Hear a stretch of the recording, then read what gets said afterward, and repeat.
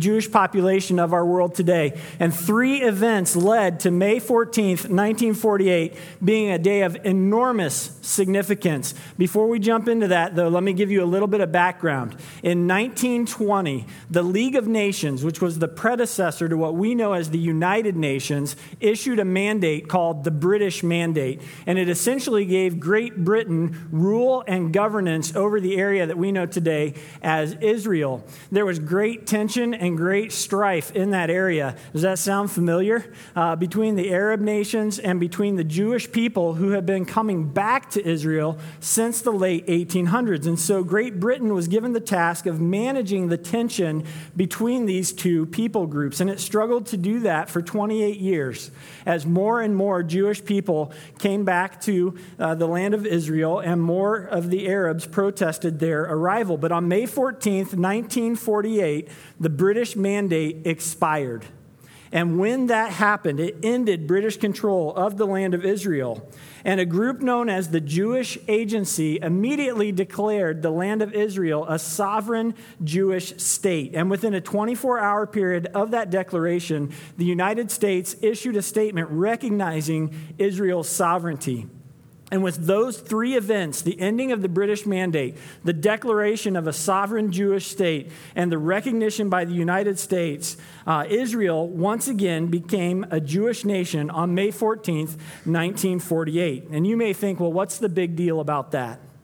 Well, think about this. Previous to 1948, the last time Israel had been a self-governing Jewish nation was almost 3,000 years before.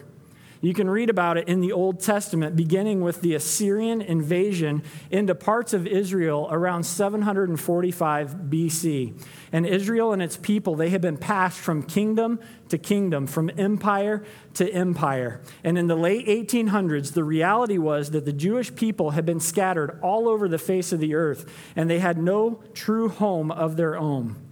But after nearly 3,000 years of slavery and displacement and homelessness, the nation of Israel was literally reborn in a day. In a 24-hour period, everything changed and God's faithfulness was shown. If you brought your Bible with you today, I want to invite you to turn with me to the book of Isaiah. We're going to go to chapter 66. If you didn't bring a Bible, there are some under the seats around you. And if you don't own a Bible, I would like for you to keep one of those as your own. It's our gift to you. But Isaiah 66, this is on page 520 of those Bibles. I want you to see specifically verses 7 and 8. And I want you to know that these words were written by the prophet Isaiah sometime around 700 BC. So the nation of Israel had already been captured by the Assyrians. They had been enslaved, and much of Israel had been destroyed. But look at what Isaiah says in chapter 66, verses 7 and 8. He says, "Before she goes into labor, she gives birth. Before the pains come upon her, she delivers a son. Who has ever heard of such things? Who has ever seen things like this? Can a country be born in a day, or a nation brought forth in a moment? Yet no sooner is Zion in labor than she gives birth to her children."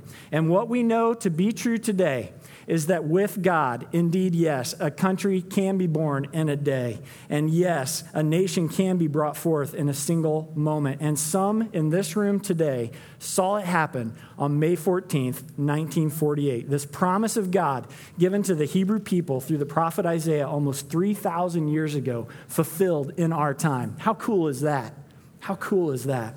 This is week 3 in our series called The Father Is, and we're studying the attributes of God. And what I want you to know this morning is that the Father is faithful. He is faithful. And that's important because we live in a world where it seems more times than not, unfaithfulness is the norm. Do you feel that? Have you sensed that in your life and in your world? I mean, do you find it hard to believe anything the politicians are saying right now? If I'm being honest, I have to tell you, I have a hard time with that. I want to believe, I wish I could trust, but the unfaithfulness of those who have gone before makes it hard for me to believe today.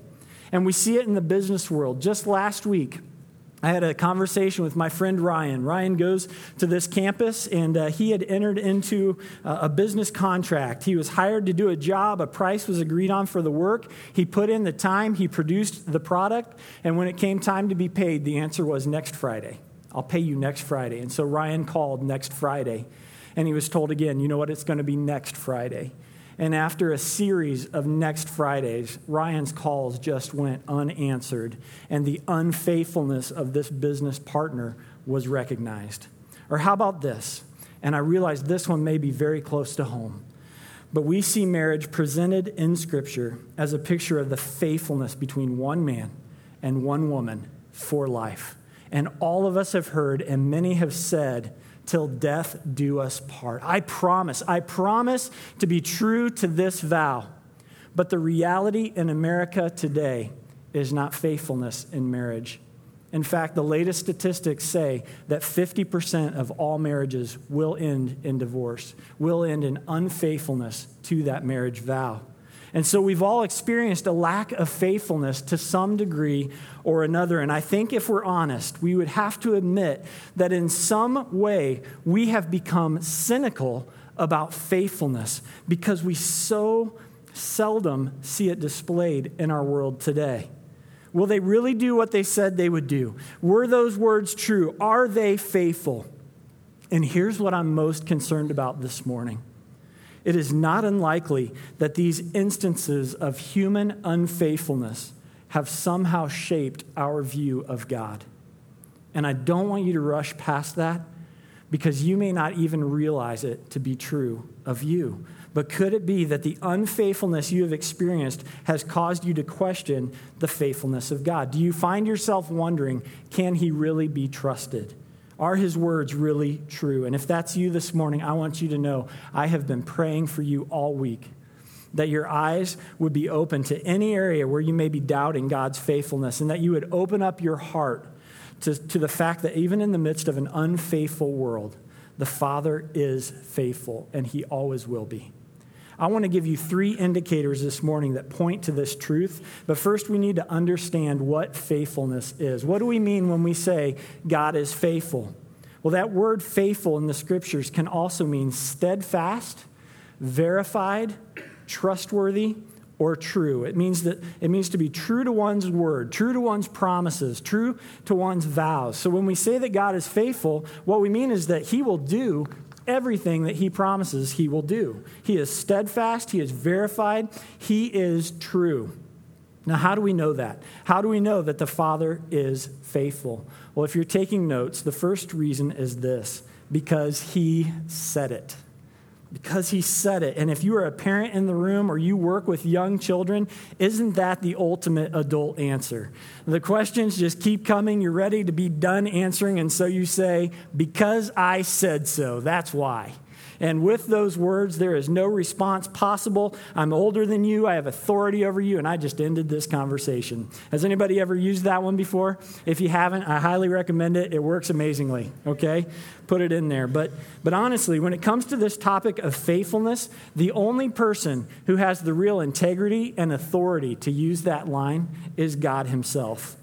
To illustrate this, I want you to imagine with me for just a moment that you're at the airport and you're getting ready to take a flight, your plane is getting ready to board, and you realize it's probably a good idea to use the facility one last time before you board the plane. I mean, nobody likes using the facility on the airplane, right? And if you do, that's weird, okay? So you're there, but you got all of your bags, and you're flying alone, and it's just a hassle, and it's kind of gross taking all of that in with you. And a man close by notices your dilemma, and he says, hey, I'll watch your bags for you. And that's a nice gesture, but you're a little leery because you don't know this man, and he's going to have plenty of time with your stuff. And he sees that you're uneasy about his offer, and so he just says to you, he says, hey, I want you to know I'm faithful. I'm faithful. And that really doesn't mean anything to you. And so you say, well, how can I know that you're faithful? And the man looks at you and he says, because I said so. Now, what's your next move? What's your next move? Do you leave your bags with this man and take him at his word, or do you kindly decline his offer? I'm going to be honest with you. I'm not leaving my bags with that guy. There's no way. Because I said so, it doesn't hold any weight when it comes from anyone belonging to the human race. We know that there's nothing behind those words to back them up, and the Bible tells us the human heart is deceitful above all things. But when we talk about God, he is different. He is different than us. We learned from Steve's message that God is good. In him is no darkness at all. He cannot be tempted. He cannot lie. And because of that, we can believe passages like Deuteronomy 7:9. And we can know that the Lord our God is good. He is the faithful God, keeping his covenant of love to 1,000 generations of those who love him and keep his commandments. We can cling to the promises of Lamentations, and we can know that because of the Lord's great love, we are not consumed, for his compassions never fail. They are new every morning. Great is his faithfulness. And we can know the promise of 2 Timothy 2:13, that even if we are faithless, God remains faithful, for he cannot deny himself. Faithful is what God is. He cannot be anything else because he cannot deny himself. And over again, Scripture points and speaks of the faithfulness of God. The Father is faithful because he says he is. And because he is good, we can trust that to be true. And honestly, if that's all we had, that's enough. We could take God at his word, and that would be enough. He wouldn't owe us anything else. But that's actually not all we have. Not only can we know the Father is faithful because he said it, but also because history shows it. History shows it. And if you think about that, if you really want to know if someone is faithful or not, what do? Well, you look at their history, right? You look at their past actions. Did they do what they said that they would do? And if so, then we have a reason to believe that they'll be faithful again. And there are a number of places where we can look to see that in all of history, God has always kept his promises. You know, the opening illustration that I shared about a nation being born in a day, that's certainly one illustration of God being true to his promise. And I'm going to give you several other examples. This isn't an exhaustive list, and I'm going to move quickly. So if you want to write these down and study them later, I encourage that. But I think about things like in Genesis chapter 15, when God told Abraham, he said, I'm going to make you into a great nation. And Abraham's looking at himself, and he's looking at his wife, and they're both really old. And the Bible says that his wife, Sarah, was well beyond childbearing years, okay? It wasn't even on the radar. And yet in Genesis 21, we read that God was faithful to his promise, and he produced a son through Sarah named Isaac. And through Isaac, the Hebrew nation was set into motion. And then we read in the next book of the Bible, in Exodus chapter 6, that the Hebrew people, they've been enslaved by the Egyptians. And God says, I'm going to save you. I'm going to make you my people, and I'm going to be your God. And in chapter 12 of the same book, God then leads his people out of Egypt. He destroys the entire Egyptian army. And in chapter 24, the covenant between God and his people is confirmed. And God was once again faithful to his promise. I think about the Old Testament promises about the coming Messiah. And we read in Malachi chapter 4 that God would send a prophet like Elijah. And in Isaiah 40 that he would be one calling in the wilderness, prepare the way for the Lord.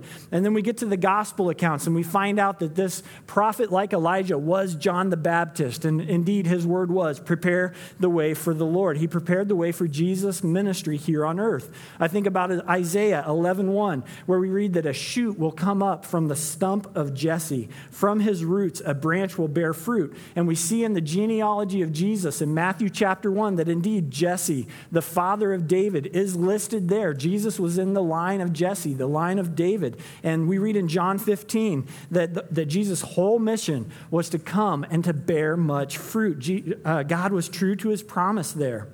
In Micah 5:2, we read that out of Bethlehem will come the ruler of all Israel. And in Hosea 11:1, out of Egypt I will call my son. Two completely different places. But in the Gospels, we read that Jesus was indeed born in Bethlehem and that then his parents escaped to Egypt so that Jesus wouldn't be executed by King Herod. And so we see there again that both of these promises came true. Out of Bethlehem and out of Egypt, Jesus was called. So over and over again, we can look and see that history shows that what God says he will do, he will do. He is faithful every single time. And I wonder if maybe you have a personal story of God's faithfulness to you. I mean, we don't only look to the Bible for these stories. We certainly, that's the first place that we look. But I can think in my own life of ways that I can see God's faithfulness unfolding. My family and I got to spend most of the day yesterday in Michigan City, up north in Indiana, and we were celebrating Warren Jones Day. Yesterday was Warren Jones Day in Michigan City, and signs like this were all over the place, down Franklin Street and in front of businesses everywhere. Congratulations, Warren Jones. Warren Jones is my grandpa, and I'm named after him. One of my middle names is Warren. And yesterday on Warren Jones Day, they made him Grand Marshal of the Michigan City 4th of July Parade. My grandpa is a great man. He's 95 years old. He still lives on his own. He golfs every chance that he gets. And he is known and loved in Michigan City because he was the principal of the high school and then the superintendent of schools after that. And my grandpa, it was more than a job for him. He cared about his students. He knew them. He loved him. And now you can't go anywhere in Michigan City without continually being stopped and people saying, "Hello, Mr. Jones. How are you, Mr. Jones?" The people there, they just absolutely love him. And they even named a street after him there in Michigan City. That's pretty cool, to have your own street named after you there in front of the school. But what's less known about my grandpa is how he came to faith in Jesus. My grandpa served in the Navy during World War II, and in the parade yesterday, he was wearing his officer's uniform. He was stationed in the South Pacific, and he was aboard a troop transport ship that primarily what it did was it got supplies and troops where they needed to be as the war progressed. And my grandpa remembers with great clarity the day that his fleet came under attack. In fact, he remembers the ship sailing next to his being hit by an enemy torpedo. And as that happened, and there on the deck of his own ship in the midst of battle, my grandpa, who knew about God but did not know God personally, looked to the sky and prayed, "God, if you get me out of here, I'm yours." And when my grandpa returned home from the war, he gave his life to Christ. And it changed everything for him. He led his family in knowing and serving the Lord. And that decision of my grandpa to follow Jesus Christ became a chain reaction in his family as his son Rick, his oldest son, grew up and went into full-time ministry. And his daughter Susie, my mom, went to Bible college and married a pastor. And my mom has been involved in ministry her whole life, leading worship, leading women, leading children. And my Uncle Rick's daughter, my cousin Becky, grew up, and she's now a full-time worship pastor. And my sister Kim became a children's pastor and is now married to a senior pastor. And I think you all know that I'm a pastor. And who knows where this is going to stop as we all continue having children who grow to know the Lord, and maybe their hearts are pulled into full-time ministry as well. And let me just tell you, it is nearly impossible for our families to get together around the holidays because we're all serving and engaged in our own cities and in our own churches. But it's all a picture of God's faithfulness to my Grandpa Jones. And I hope that you have a personal story like that, where you can look back and you can say, you know what, God was faithful. I didn't know how it was going to turn out, but God was faithful. He did what he said he would do. And we can know that the Father is faithful because he said it, because history shows it, and finally this, because Christ proved it. Christ proved it. I want to tell you about my friend Sarah. That's not her real name, by the way, but she gave me permission to share this story. And Sarah is a bright, beautiful, God-loving 20-something who waited on the Lord for Mr. Right. Sarah had one other dating relationship her whole life, and it didn't end well. And so she committed to moving slowly the next time, to making sure she didn't make the same mistakes twice. And so eventually, Sarah did meet someone. And he was everything she had dreamed he would be. And she loved him, and all indications were that he loved her too. And even though he was a military man and stationed out of state, they made it work, and everything seemed right.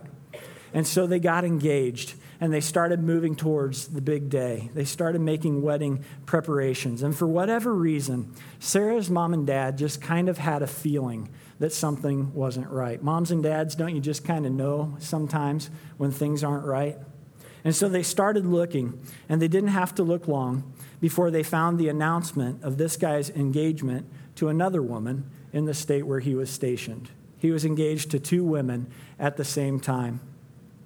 And the reality is that some people say that they're faithful. Some people even have some things in their past that they can point to that would suggest faithfulness. But when it comes time to prove it, their unfaithfulness is made evident. And I want you to know this morning that the proof of God's faithfulness to you and me was his own Son, Jesus Christ, who, though being in very nature God, did not consider equality with God something to be grasped. But he humbled himself. He took the role of a servant, and being found in the form of a human, he became obedient to death, even to death on a cross.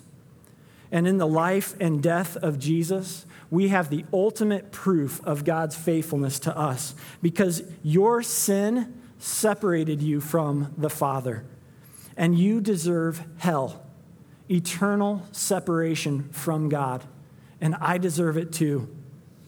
But because of his great love for us, God, who is rich in mercy, made us alive with Christ even when we were dead in our sin. You want proof of God's faithfulness? I urge you to look at the cross of Christ and know that it should have been you and it should have been me hanging there in agony, beaten and bloody and dying. But God made him who knew no sin to become sin for us so that we might become the righteousness of God. And sometimes I wonder if our questioning of God's faithfulness isn't because God failed to do what he said he would do, but because we expected him to do something he never promised to do. Listen, if my grandpa had prayed that prayer on the deck of that ship in the middle of battle in World War II, and he died that day, God would be no less faithful. When I say that I see the faithfulness of God in his story, I am not pointing to my grandpa's physical life extended. I'm referring to his eternal life gifted to him through the blood of Jesus Christ. I'm referring to the promise that if we believe in our hearts and confess with our mouths that Jesus is Lord, that we will be saved. And God did that for my grandpa, and he will do it for you too. God has not promised that he will heal your physical body. Can he do it? Yes. Will he do it? I don't know. Did he promise to do it? No. But what did he promise? He says, I will never leave you. I will never forsake you. I am working everything to the good of those who love me. And you can know that he will be faithful to those promises. Maybe there's some struggle or some temptation that you are constantly up against, and you think, where is God's faithfulness in this? Why doesn't he just take this away from me? And believe me, I wish it worked that way, but it does not.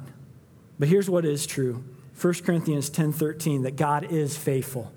He will not let you be tempted beyond what you can bear. But when you are tempted, he will also provide a way out so that you can endure it. That's a promise that God will be faithful to every single time. And some of you have experienced great trouble in your life. And I don't know why some people seem to cruise through life seemingly trouble-free, and others just experience pain after pain after pain. But maybe in the midst of that trouble, you're wondering, where is God's faithfulness in this? Why has he allowed this pain in my life? But I want to gently remind you this morning that God never promised you a trouble-free life. In fact, much to the contrary, what he said was, in this world, you will have trouble. But take heart, because I have overcome the world. And you can know and cling to the promise of Revelation 21:4 that the Father will wipe every tear from your eye. There will be no more death. There will be no more mourning, no more pain. If you are a follower of Jesus, that promise is yours, and God will do it. And you can know that the Lord our God is God. He is the faithful God, keeping his covenant of love to 1,000 generations of those who love him and keep his commandments. So let me ask you this morning. Do you love God? Do you love God? Do you trust him? Have you accepted the gift of his Son and experienced his faithfulness? And if the answer to that question is no, I want to know what's holding you back. What is holding you back? Have you expected him to do something that he never promised he would do? Why not let that go today and cling to the things that he actually has promised to do for you? Because, friends, we are coming to a day when every one of us will have to give an account for our lives. And if your answer isn't Jesus, you fail the test. God has offered us heaven through Jesus Christ and hell without him. In fact, he's promised it. And his promise works both ways. Let's not play games with God and assume that we have time that he has not promised us. 2 Corinthians 6:2 says, indeed, the right time is now. Today is the day of salvation. You are not guaranteed tomorrow. You are not guaranteed tonight. You are not even guaranteed your next breath. Now is the time. Today is the day of salvation. If you are hearing his voice today, do not put this off. He is faithful today. You be faithful today. And if you don't have a relationship with Jesus Christ, I want to talk to you more about that after the service today. Don't walk out of here. Today is the day. Let me pray for you. Father God, you are the faithful God. You are unshakable. You are unmovable. Your faithfulness is not dependent on any of our life circumstances. And we thank you for that today, for the unmovable faithfulness that your character, Father, provides, that it shows that we can cling to. And Lord, I pray for my brothers and sisters here today, Father, that in the reality of your words, that you said you are faithful, that you have shown in all of history that you are faithful, that you have proved it through the blood of your own Son, Jesus Christ. That, Lord, as we examine our lives, that you would illuminate any area where maybe we have believed a lie, that you're not faithful because you didn't do what we expected you to do. Father, rather turn our eyes to what it is that you have promised you will do and find us clinging to those promises. Lord, we love you. We thank you for Christ, and it's in his name that we pray. Amen.